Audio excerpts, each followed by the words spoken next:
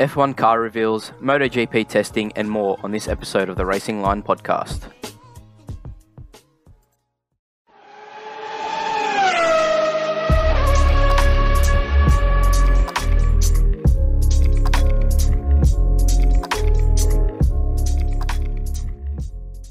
It's episode 20. This is our 20th episode. Yep.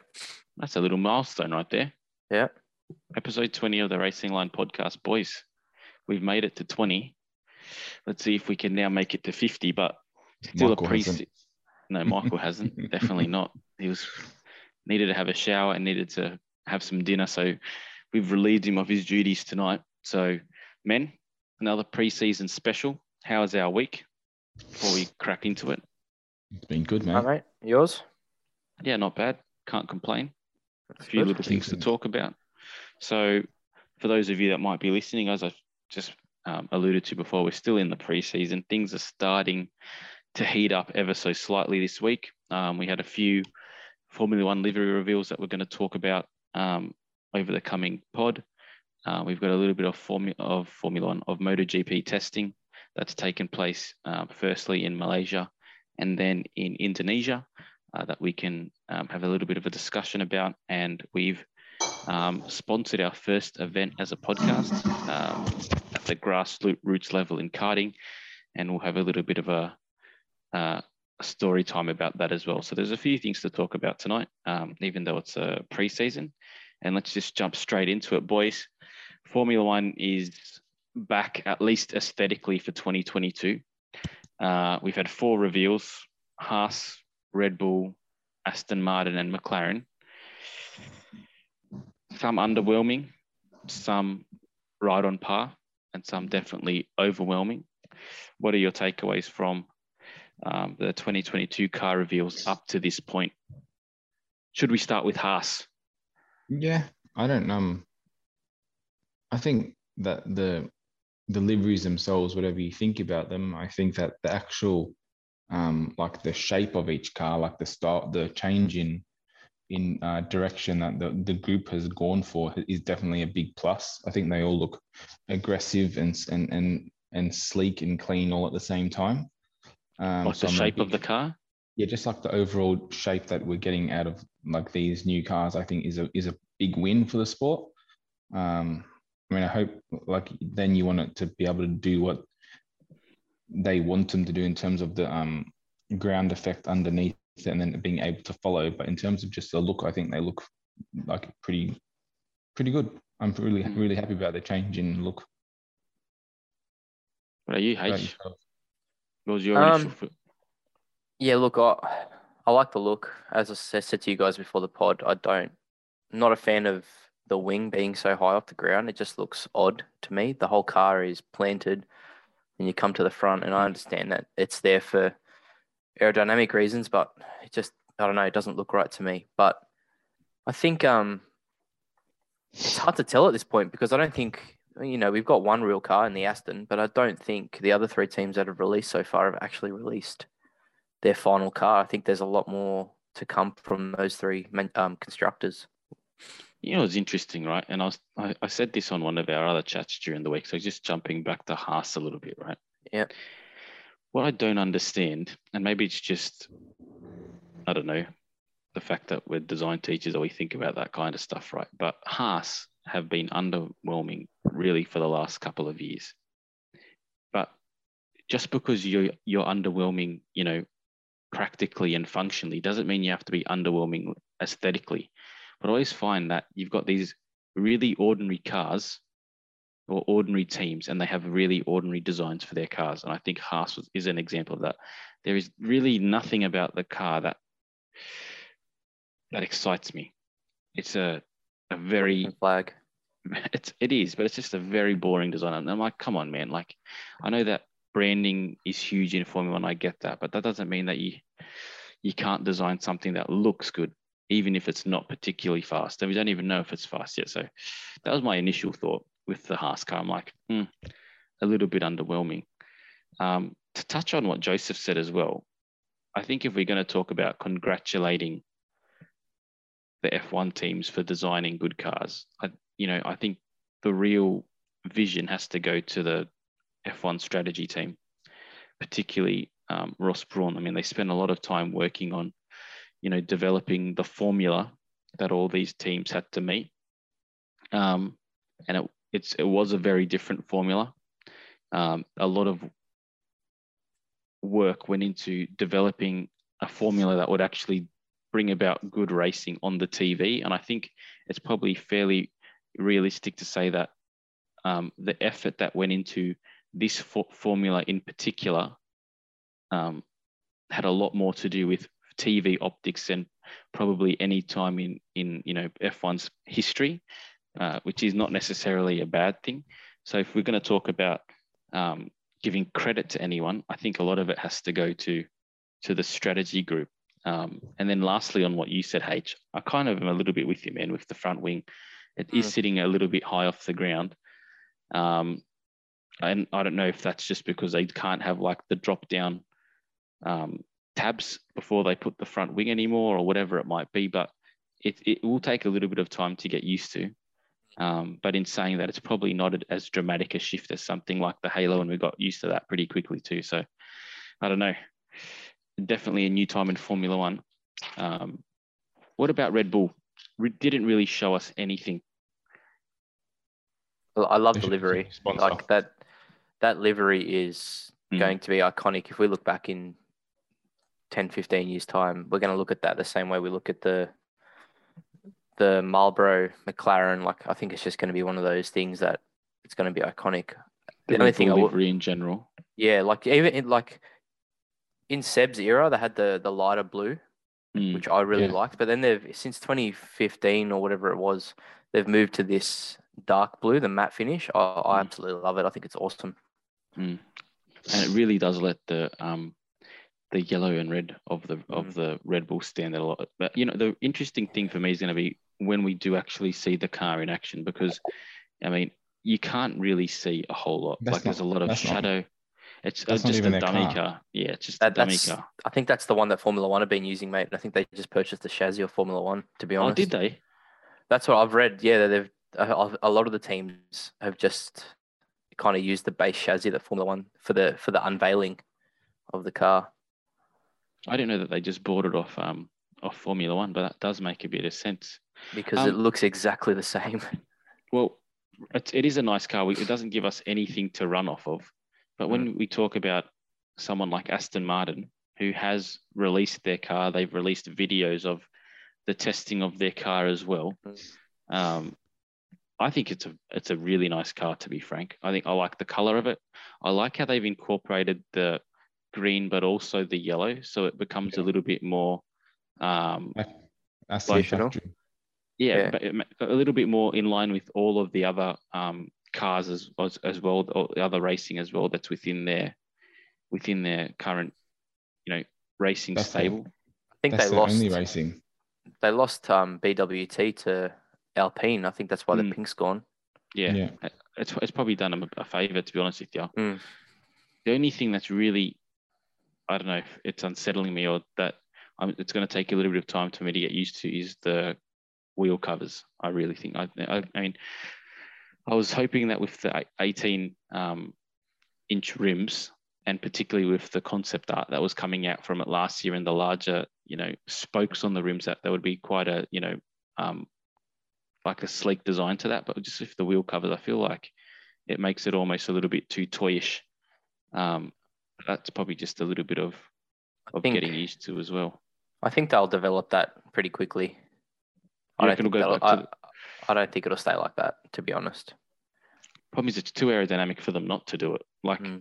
It's too aerodynamic for them to have something like that, as opposed to going back to the rims. So I don't know. Who knows? Might only have it for a year, and then F1 will ban it because of the look of it. But what did you guys think of the Aston, the vents on the top? I didn't really notice them, to be honest with you. Yeah. Like the three vents, like the. No, if you look at the top view of the Aston, there's about 6 vents on either side of the driver. Apparently, they're there to help cool the radiator and cool the engine. So they've sort of made a workaround for having a a ground effect car, so the air's going underneath, but they've kind of Oh, I see it now, and I can see it on the top of the side pods. yeah, That's very interesting. yeah. So and that's why that's the only car that we know that we've gotten a legit one. Because of that, Yeah. design aspect. McLaren's brought out theirs with the pull rod, push rod suspension.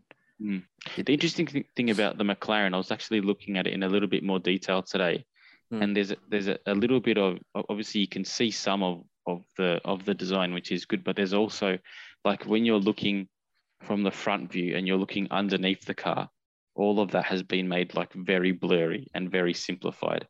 And then even the at the bottom of the car where they've got the Venturi, or the entry points to the Venturi chamber underneath the car, that has been de-res. That like section of the photo has been de-resed quite a lot just to hide some information there. So they've kind of presented, the shape of the car, but I think all the performance aspects of the car, they haven't really like shown a whole lot, because it's still very de-resed in some respects. But it's a striking livery, I'll say that. It's a very you can't miss it with the day glow orange and the blue that they've used. Quite nice.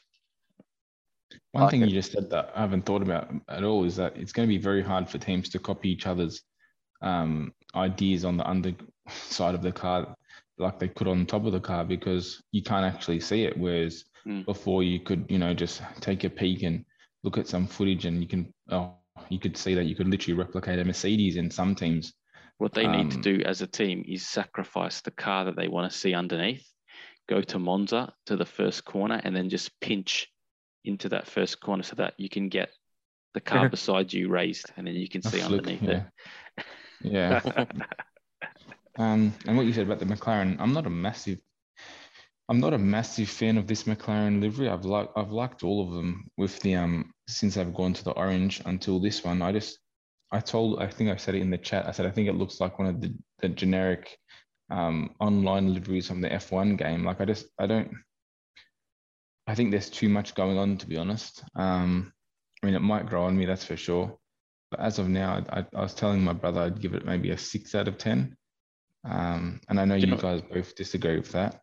Do you know what the issue with when McLaren release liveries in general, and why they don't look so good when they release, though, is because they always release on a white background their concept or their release pictures, but everyone else always releases like with studio backgrounds and stuff like that. So it always just stands out. But then once you see it in the flesh, I find particularly like I feel like historically I'm always a little bit underwhelmed by the livery of the McLaren. And then once I see it in real life, I'm like, actually, that looks a lot better. And it's pretty similar to what happened with the Williams, I thought, last year, which looked horrible in its release photos, but then ended up being quite nice. It looked horrible all year, mate. Don't worry. Yeah, I didn't rate that at all. I didn't mind it, to be honest with you, by the end of the year, if I'm being frank. No, you weren't a fan at all? No, I got used to it, but I was never a fan of it. I think I've got it on F1 2021 as a livery you can pick, mate. So what have we got coming up now with the liveries? We've still got, I think Alpha Romeo is coming out. Alpha Tauri's tonight. Yep. Or tomorrow morning. Is Williams tonight or tomorrow morning as well?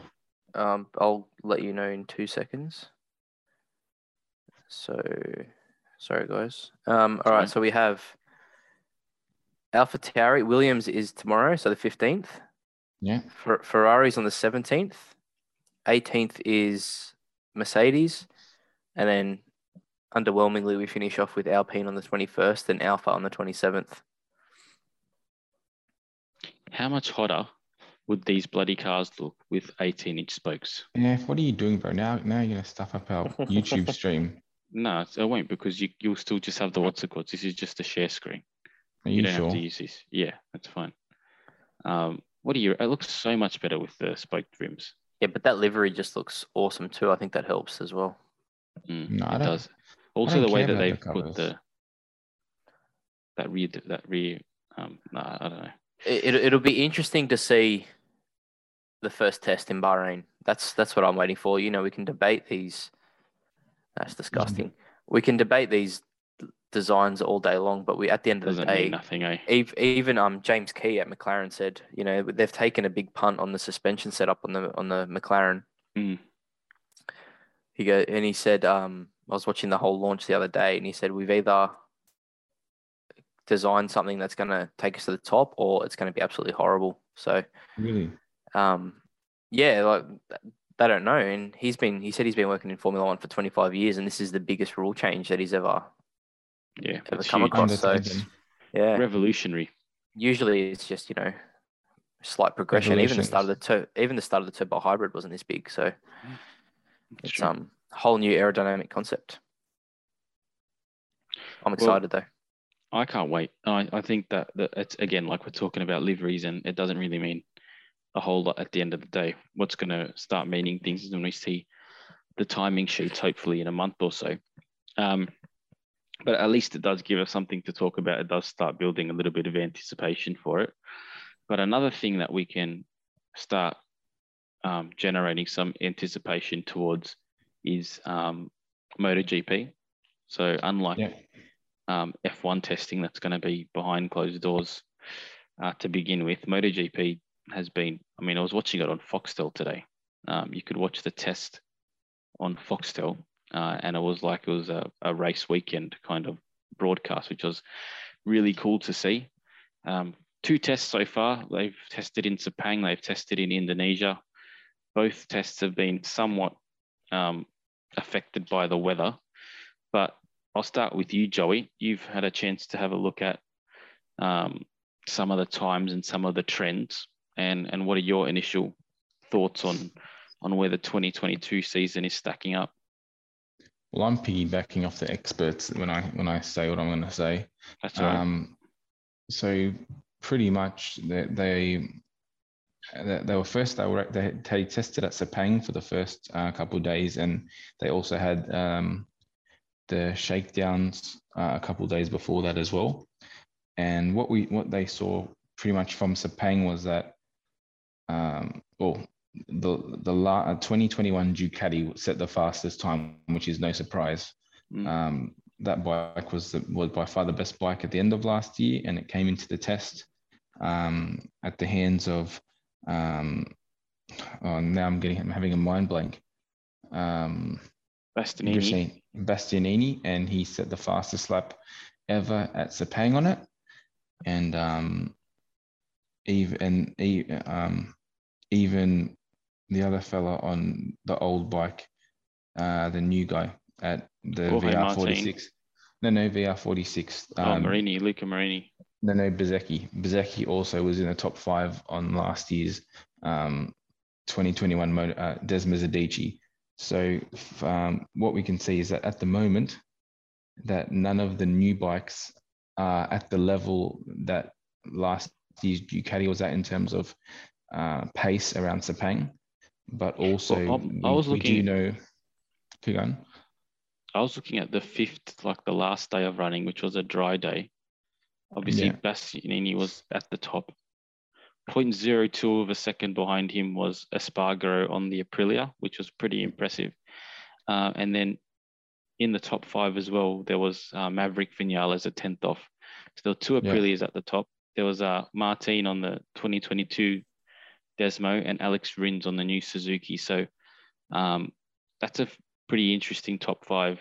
Bagnaia was in the top 6, Quartararo 7th, and then Marquez in 8th. So what we know is that the 2 Aprilia riders were able to run the shakedown test as well for their bike, because that's their they've got that leeway because they haven't won a race yet.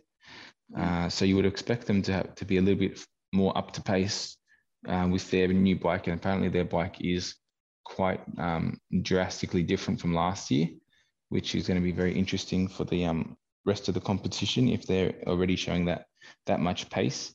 And then also we saw, what like you said, Jorge Martin towards the top on the new Ducati, but they were having a lot of, especially the factory bikes, were having a lot of setup problems. Like there's I think Jack Miller went out twice and had engine and electrical gremlins stopping on 2 different runs, and Yeah, he wasn't happy, was he, this week, Jack Miller?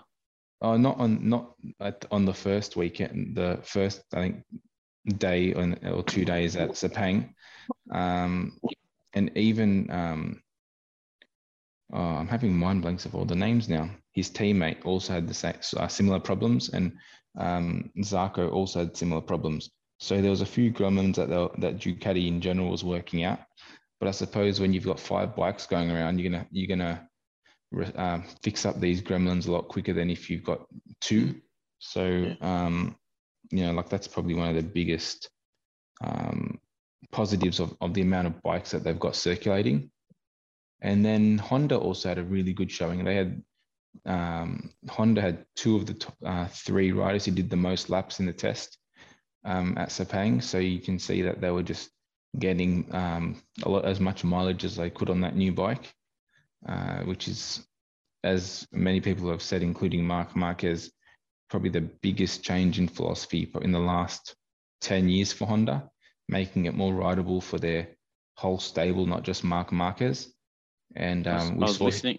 Sorry, I was reading some of his comments about the test today, and the comments were something like, to obviously grab the headlines, I was saying something like, Marquez doesn't feel like the special place with his bike yet.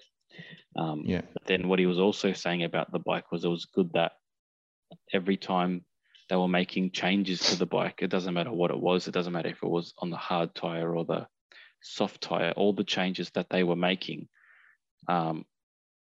the lap time was improving, even if they weren't particularly sure if that change was going to make a difference. So we're saying that the rideability of the bike and just the general, workability, ergonomics, whatever you want to call it, is allowing them to feel comfortable with the pace of the bike, even if they're not, riding it at that, 110% to maximize the lap. So in that regard, even though he himself hasn't said that he's kind of at the point where he's won with his bike, they're very happy with, how easy it is to get the bike into a window to actually improve its lap time, which I thought was good, particularly considering it's a completely different concept to what they've had. And, you always would back Honda to, do their due diligence so that the bike that they do bring out is going to be effective. But I guess you never know, particularly when you're trying to make such a quantum leap to catch up to teams like Ducati and Yamaha that were really so much more competitive than them last year. Well, that's interesting you say that, because the Yamaha riders are underwhelmed, I'd use the word, with the advancements on that new bike. And even I think they said to Quattararo, they said, has the bike made a step forward? And he said, and he gave him a wink and said, I think maybe you could say half a step. And when you look at him coming into a contract year where he's off contract at the end of the year, they're not the comments you really want to be hearing from your number 1 rider. And yes, that was the bike that won the championship last year. But as we saw towards the end of last year, that bike does have its limits, and you do not want to be going up against a Honda, a Ducati, and by all accounts, the new Suzuki, which has also made really good steps forward in the way that Johan Mir wants the bike to sort of head. They've got it some better top speed, a bit of better acceleration, and we've also seen a really interesting new front fairing with like a new downforce setup that looks like it's been lightly modeled off a Ducati. But yeah, so we're seeing all these teams taking steps forward, but Yamaha seemed to sort of just be sitting where they were at the end of last year, and it was really probably disheartening seeing 3 of their 4 bikes in the bottom from like 17th and down in the testing at Sepang, and they've been a lot. They seem to have be closer up the timesheets at Mandalika, but so I was having an interesting thought about Yamaha this week, right? So they let Vinales go. pretty easily because it was pretty obvious that they were putting all their effort into Quartararo and, having him as their number one rider, and they're able to make that decision that's, right. They have the ability to do that, but they've got a bike that is not as competitive as they thought, by all accounts, as early on. There's whispers that Quartararo is in talks with Ducati and is considering a move away from the Yamaha team. Where does that leave Yamaha? And we've spoken about this last year as well, that Yamaha is probably, for as good a team they are, they're struggling a little bit with young rider talent right now. Where does that potentially leave Yamaha? And with the Aprilia looking as good as it is, early on, if we just look at the Indonesia as well, where were they? Aprilia were third in Indonesia with Aleix Espargaro, and then Vinales was seventh. And he was in seventh. He was 4/10 off Pol Espargaro in the Honda. So the Aprilia is looking quite good at this stage. So he might have got the better end of the stick, to be honest with you. And Yamaha could find themselves in a little bit of a pickle if they can't convince their world champion to stay on board for the next couple of years. Well, it's going to be interesting with Quartararo because, he's talking to Ducati, but it doesn't really look like there's much room to move in Ducati, to be honest. Jack Miller's he's gonna have a really good year to keep his spot, I'd say. But there are so many, would you put Quartararo on the bike if Bastianini has another amazing season like he ended last year? I'd probably say not. Or if Jorge Martin has a better season than last year, I'd probably say not as well. As a team, I don't know much about MotoGP, but would you have Quartararo and Bagnaia on the same bike? Is that two big dogs together? Riders, I'd say. Yeah, you probably just want the two best riders these days. You know what's interesting? I think you just brought up Jack Miller. I think his early season, so I think the first six races could be very telling for Jack, because let's say the Yamaha isn't performing as well as it should be. Marc Marquez will be back. The rest of the field looks to be more competitive. Let's say that the Yamaha is mired in that bottom part of the top between 5 and 10, and they're not as competitive as they would have expected. And Jack Miller's having an ordinary time, and the Ducati factory team are kind of losing a bit of patience with him. I think it's very reasonable for them to say, Quartararo, come join us. Here's your box of cash or whatever you want, and to find somewhere else for Miller, or to say, find another seat. Well, interesting you say that. I suppose if Quartararo's season is, or if he keeps this sort of attitude up and he decides that he wants to leave, I wouldn't be surprised if a rider of Jack Miller's quality went onto the market. Yamaha would have no option but to snap him up, because they've got no one lined up in their junior ranks at all. And you'd say they have got no one on their satellite bikes either who's shown enough potential at the moment to take that step up. So they might just need someone like that to get on the bike anyway. These speculation games are hard to play when we haven't seen one lap in anger yet, and Jack hasn't been that bad in practice at all, to be honest. It's weird. You can't really tell much at the moment because some people are doing flyers. Jack didn't even get one heater lap in Sepang. His 2 heater laps were both marred with electrical gremlins. So it's hard to read into that. And now they're at a new track that, by all accounts, is filthy because it hasn't been used since the last Superbike race last year. So, what I was mainly looking for from testing was rider comments about how they feel about the bike, numbers of laps done, and then also I just wanted to get a feeling of what the teams were actually there trying to achieve. So like we saw another team, KTM, went to Sepang and were literally just throwing totally different parts onto their 2 factory bikes. And then we saw Fernandez and Gardner just putting in the time to get used to riding a MotoGP bike, and Gardner's still struggling with those broken wrists. And even yesterday, Fernandez got taken to hospital after a big crash for him as well. So they both look like they might be carrying a bit of battle damage when we get to the first round. But I suppose better now than in during the season. Yeah. And then I think, did I touch on Suzuki?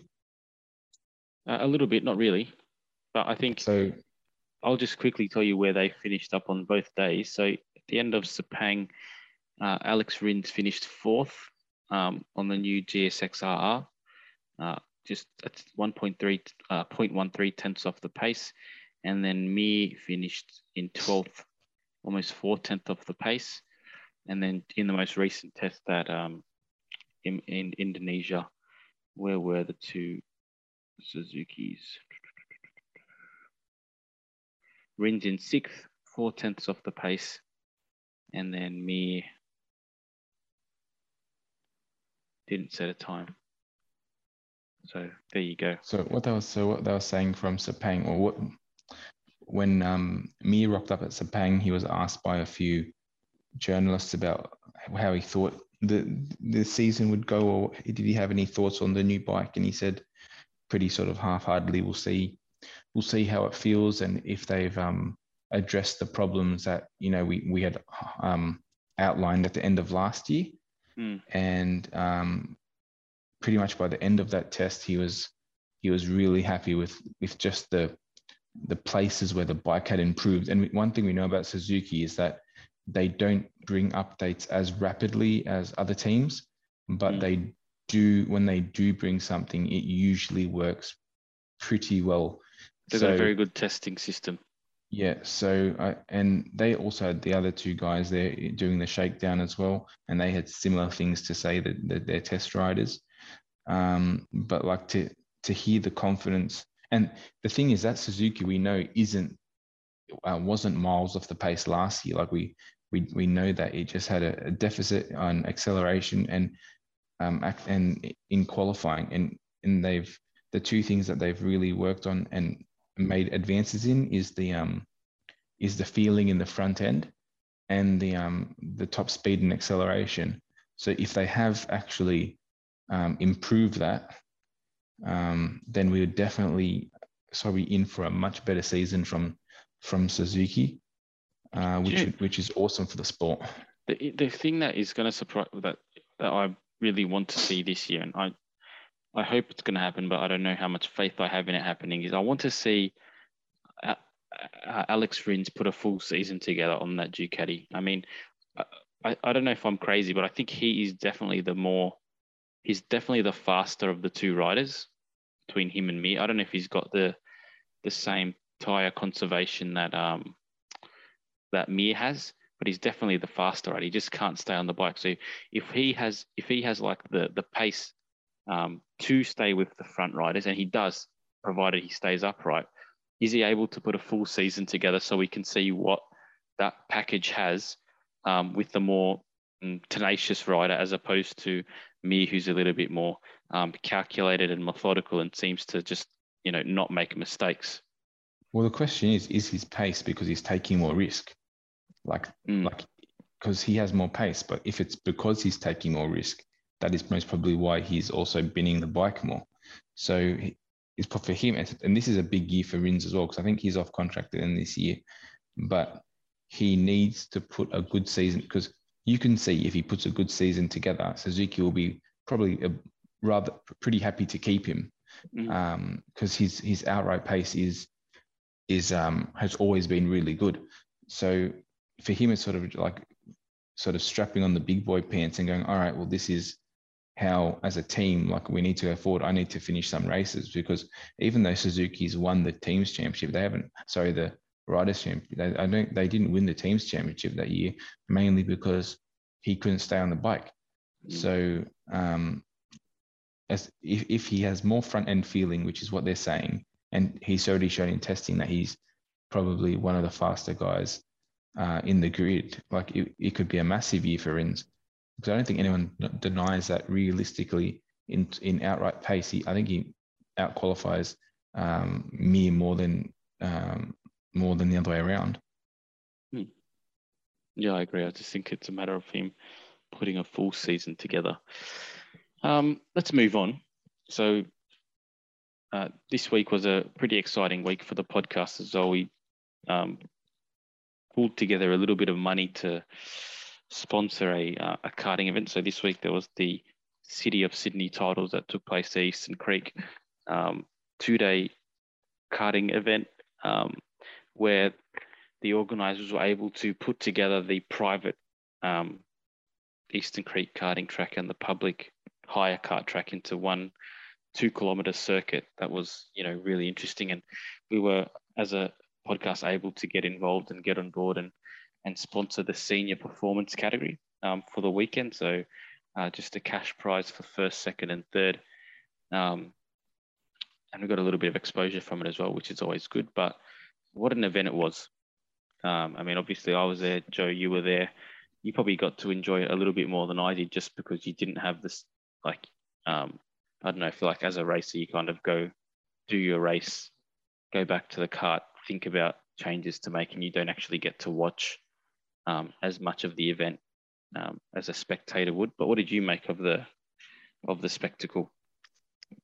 Well, I always forget in between events how good the vibes are at those events, and it's probably a word that is thrown around too much, but just the overall friendly nature of most competitors at the event, and you do realize that like most karts, it is a bit of a team effort getting them on the grid. Like there is quite a few people in the shadows, prepping and such. But the general, feel is it's like everyone's just happy to be there. And it really was, it was great. It was, I don't know how many karts there were there. Do you have a wild guess? 210. Okay, yeah, so 210 karts. So imagine 210 tents of people just running around trying to get stuff done. And I was probably only about going 500 spectators, I reckon, as well on the Sunday. Yes, spectators. Easily.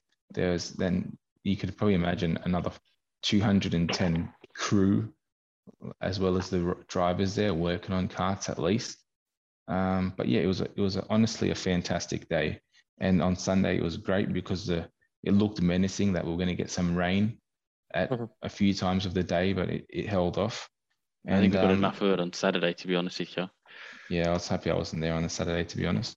And yeah, it was a really good day.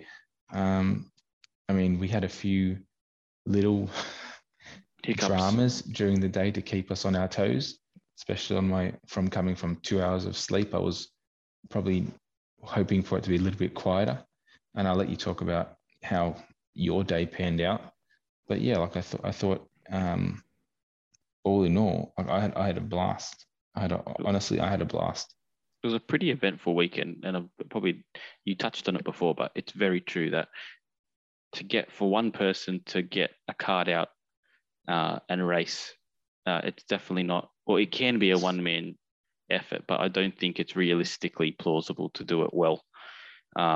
You always need someone or at least a team with you to assist because, you get there at 6 o'clock in the morning, and by the time you leave at 5 o'clock in the afternoon, you kind of haven't really had much time to even think. So, you and Luke being there one day each was very, very useful.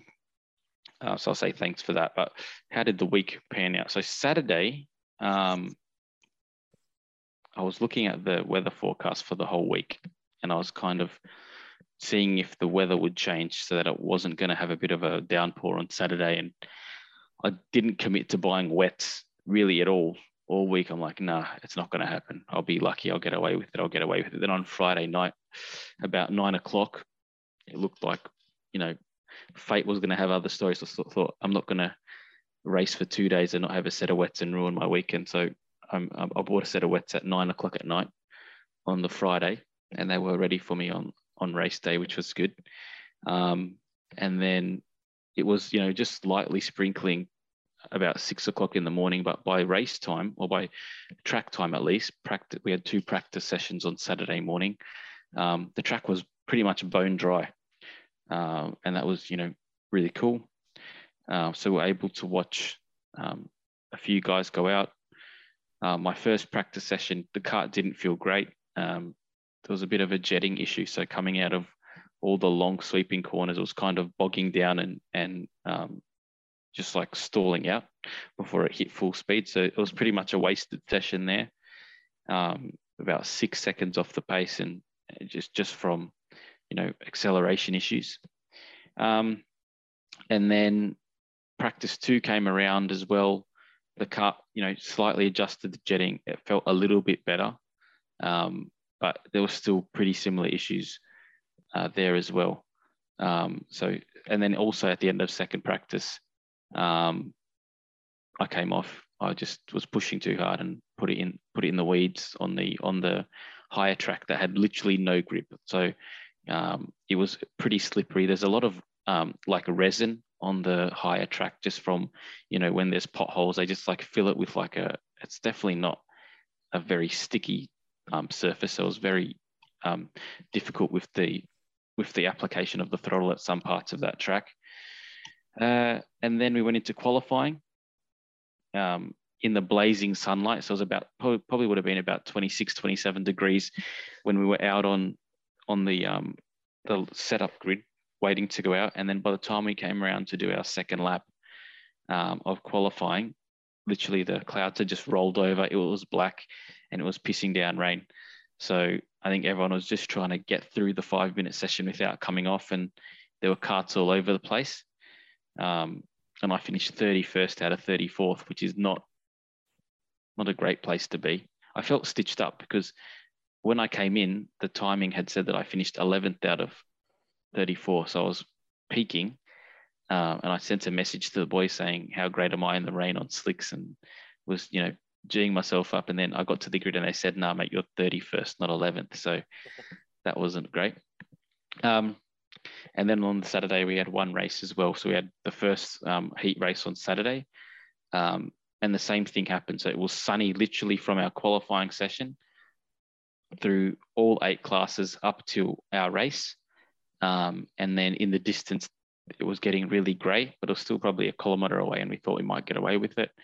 And then by the time we had got onto the in-grid, I just felt one raindrop, land on my arm, because I already had my helmet on at that stage. And sorry, my hand, because my gloves weren't on. And I looked up at the sky, said to Luke, I said, listen, we got to change to wets because it's going to come down. And then literally as we were changing to wets on the grid, it just started bucketing. And then obviously everyone changed to wets as well. And then the race was interesting. It was just the survival of the fittest, staying on without spinning, and cuts were going off all over the places. I made about 3 moves going into the first corner and made a bit of position there. But after all was said and done, somehow I came out of that race in 12th. So 31st to 12th, a plus 19 position advantage. So that was pretty epic. Some great racing, and that was the Saturday, pretty interesting. So yeah, and then the Sunday race 1, we started from 24th. So they gave us an aggregate, the second race we started from 31st again and moved up from about 31st, I think, to 26th or 25th in a lap and a half. So 6 positions, pretty good. And then going into a hairpin, just got cleaned out literally from the inside. The guy obviously, I don't know if he missed his braking mark or if his brakes failed or whatever it was, but I just remember turning into the corner, and the next thing, my whole body was, pushed to the side of my cart, and I had someone else's cart on top of me. And then it kept moving, obviously, and rolled and hit another cart there. So pretty dangerous, happened pretty quickly. Broke my seat because of all the weight that was transferred onto me and kind of ruined that race. So we didn't get any positions from that one because we were a DNF, and then started the pre-final, which is the race before the final, from 26th. No, 21st. Then you lost positions on the outlap. Yes, that's right. Started from 21st. And we actually, we did. We were pretty happy with that, weren't we? How do you lose positions on an outlap? Because when so from finished 12th and then a DNFs, and somehow we were 21st out of 34th for the pre-final. I was pretty happy with that because I kind of thought if I'm 21st, I can move into the teens. And my goal from like before the races was to try to get to 15th. That was my goal because obviously couldn't get to the people in front. Like they're all people that are racing every other weekend, and they're quick. So that wasn't really a realistic point. But I thought if I could be in the midfield for how unregularly I race, I thought I'd be pretty happy with that. So 21st was really good. And then they gave the order to start the karts, and all the karts took off, and mine spluttered and turned off. Started her up again. Same thing happened. Then I finally got her going, and then she stopped on the outlap. And yeah, I thought the race was over. Managed to get her going and came back to 28th for the start. So I was dropped from 21st to 28th, and took the line at 28th for the start of the race. And then we were able to go from 28th during the race to 24th. And that was a dry 5-lapper. And that was pretty good. Like I was pretty happy with that. I didn't expect to make massive inroads in the dry just because everyone's a lot more competitive and there's a lot less, mistakes and line issues and things like that. And then we obviously... We found out why that happened as well. Like we well, called your yeah. engine mechanic on over during the after the race, and we told him what happened. And it was because I left the rain cover on because I just wasn't sure if it was going to keep raining during the weekend. So I thought I'd leave that on in case it rains when we're racing. I'm not going to get all this water in my airbox. But it was affecting the amount of oxygen that I was sucking into the engine. So at low, in the idle state, it just wasn't sucking enough in. So for the final, I just took it off. I said, let's just run the risk and try to get as much top speed as we could. And then we went from 24th in the final, about 5 laps in, we're at 19th, something like that. So made a few spots, and kart felt really good. I actually felt really good too with how I was racing and, getting the most out of myself really. But then in the second half of the race, it was just agony. Just the pain on the ribs from, being thrown around in the kart through a lot of really technical corners was quite excruciating, really. Like I was kind of screaming in my helmet just to psych myself up through some of it. But then once you start losing control of your body and you want to turn in, and you have to turn in with your kart, and you just don't have the energy, and you're just pushing away, the kart just starts tailing, and you lose a lot of time. So went from 19th to 22nd and finished there for the weekend. But all in all, it was a great weekend of racing, and just the whole atmosphere of the event. It was great to see so many karts. We had a class of 34. There was another class that was full to the brim with 34 as well. Like seeing stuff like that just shows why it's the greatest sport, really. So yeah, that was the weekend. Bit long-winded. Sounds good, mate. Some great fun. Some great fun. We're going to try and put together a vlog with some footage that we recorded, and Anthony taking us through each race and showing you a bit of the repairs that what we was could actually show. good. Like I was surprised. I didn't think about it, but then when you started just filming stuff and that, at first I was a bit self-conscious that people would think like we're a bunch of larrikins. But then I thought, this actually could probably do a half decent video of this. So that will probably come out on the pod socials in hopefully the next week or so. But knowing how slow it takes Joseph to churn out even a pod video where all the templates are set up for him and there's no editing required. There's editing required. There's always editing required. Come on. Not as much as making a feature film, Joe. Hey mate, just stop the social all in all, hate. it was great. All in all, it was great. It was really good. And hopefully as a pod, we get to see some of the benefit of that advertising over the next couple of weeks. So there's a bit of a strategy there. We'll see how it plays out. Otherwise, it'll be a somewhat expensive bit of promotion. But at this stage, I guess any exposure is good exposure, right? That's it can't be bad. It can't be bad. So yeah, where does that leave us, Ben? Lando. Lando's got a new contract. I think it's well deserved. He's probably a little bit like Alex Rins, though, in my mind. Probably has to put a whole season together. What do you think about that, H? Yeah, I'm kind of with you. I think McLaren may have jumped the gun a little bit.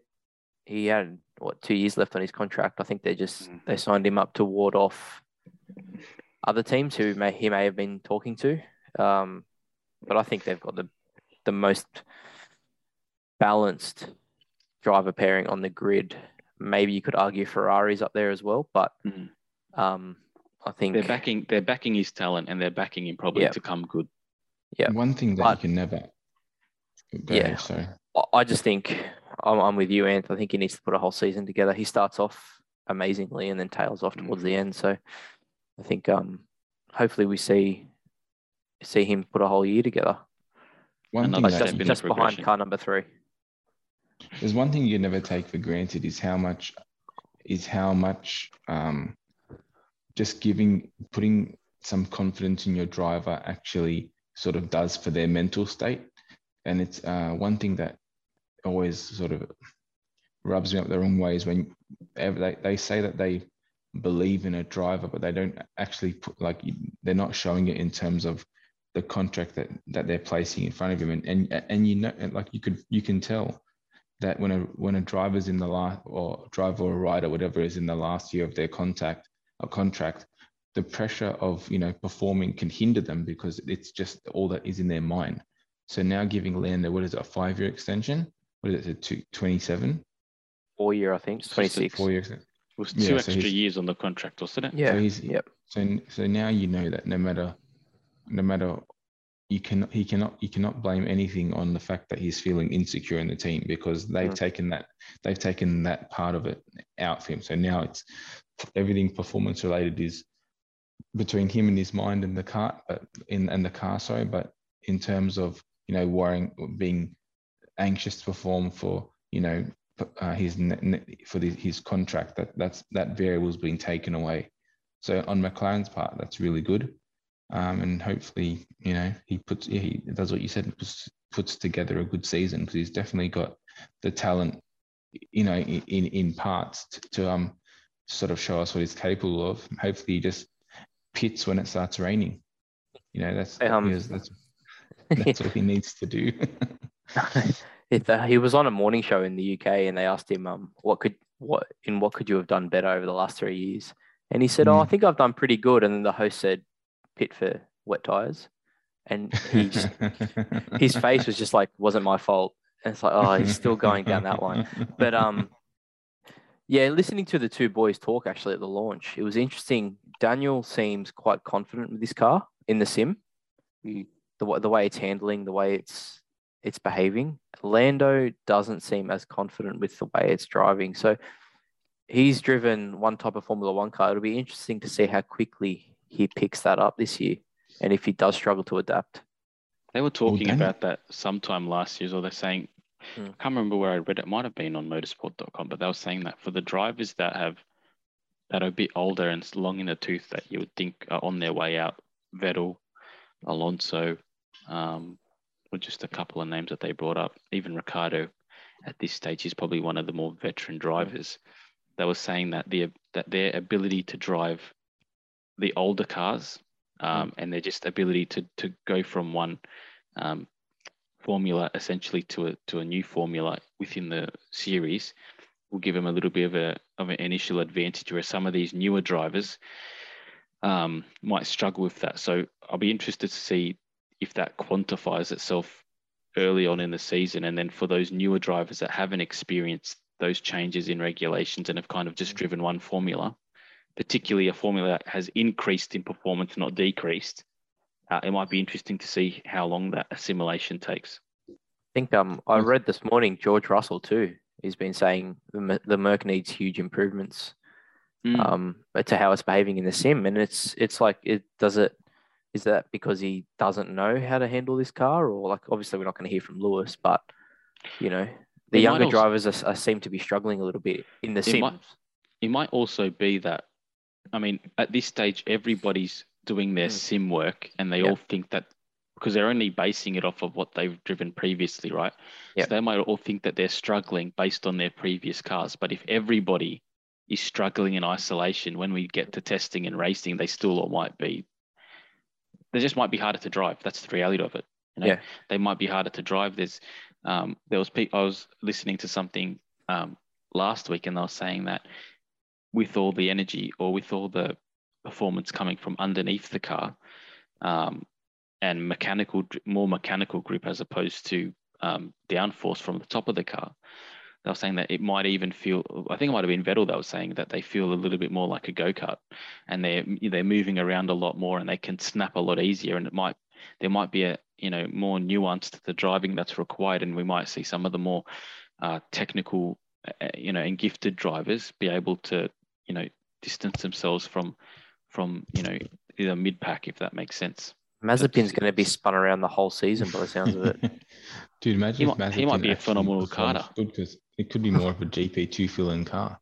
Who knows? I mean, there's definitely like more weight involved in the car as well. So that could be another reason why they're saying it feels different, because it's a heavier car by quite substantially, is it not? I mean, I wouldn't take anything that they're saying about how it feels in the sim as as really anything of importance until we see some testing times. I think everybody is going to feel a drop. Yeah. And it's going to be a matter of who can manage the drop in performance better. I mean, I see one thing that's actually it probably is really important is that no matter how the car handles in the first couple races, your aim should just be to finish the race, because you would expect there to be quite a few teething problems and hiccups in the first couple races. I mean, I think was it the first race of the turbo hybrid era, Magnussen got a podium with the McLaren, and that was like the best part of their season. Whole era. Yeah. So, I guess they had new engine regs as well, and that was still with the Mercedes. Yeah. So that was the year before they got to Honda. The year they started with Honda, Button didn't even get to the grid. One interesting thing that you were saying as well, Harry, about Lando, is that he is only driven for one team, and probably the car's only increased incrementally over his time there, because it's always been an evolution. Yeah. So it'd be interesting to see if, as Ant's saying, the drivers who've driven different generations of Formula One car, but also in different teams, probably have the what's it called, like the muscle memory of transitioning between different styles. Like you'd maybe imagine someone like Carlos Sainz, who has been through that many different cars in the last couple of years, maybe might even adapt quick as well, because he's had to just do it so many times so quickly. So that definitely be something interesting to look out for. Carlos and Danny. Danny. It's gonna be definitely a very interesting start to the year. When is testing starting, by the way? I just had it here. It's end of this month. I think the 23rd. 28th or something. I'm not sure. F1 testing. Yeah, testing. There's two tests. There's the one in Spain first, in Barcelona. Yeah. And then you've got February, end of Bahrain. Yeah. So first, 23rd to the 25th in Spain, and then 10th to the 12th in Bahrain. It's going to be good. By the time we speak again, we'll have all the liveries out, so we can rate the rest of them, and hopefully we'll have a bit more news as well. We might also have another short video to post on the socials, because we're trying to tee up a bit of a go-karting challenge in the next fortnight amongst the boys and maybe some esteemed guests as well, just to increase the numbers. And if we can get enough GoPros and enough helmet mounts, we might have half a chance to create a little feature film for the socials. So that's I'm ready to go, boys. I'm ready to go. Did you get a GoPro as well, H? Oh, I had one, yeah, but I got it out the other day. Maybe maybe you should just put the mount on the most experienced driver and let him start at the back and just blitz through the field. I'll yeet into you, mate. I won't let you pass. I won't let you pass. I think that's probably a good place to end the pod tonight, boys. Some good conversation. A few more liveries coming out this week, and then hopefully by the time we have our next pod probably within the next fortnight, just so there's some content to talk about. We'll have a few things to be able to throw out. So, gents, thanks for your time again tonight. And again, thanks for everyone for listening. Please keep sharing the pod with people that you think might be interested with it. Keep following us on socials, like, subscribe, do all those things that everybody asks you to do. And most importantly, thanks for your time. Guys, have a great night. Cheers. Thanks, mate. Thanks, mate. Cheers, buddy.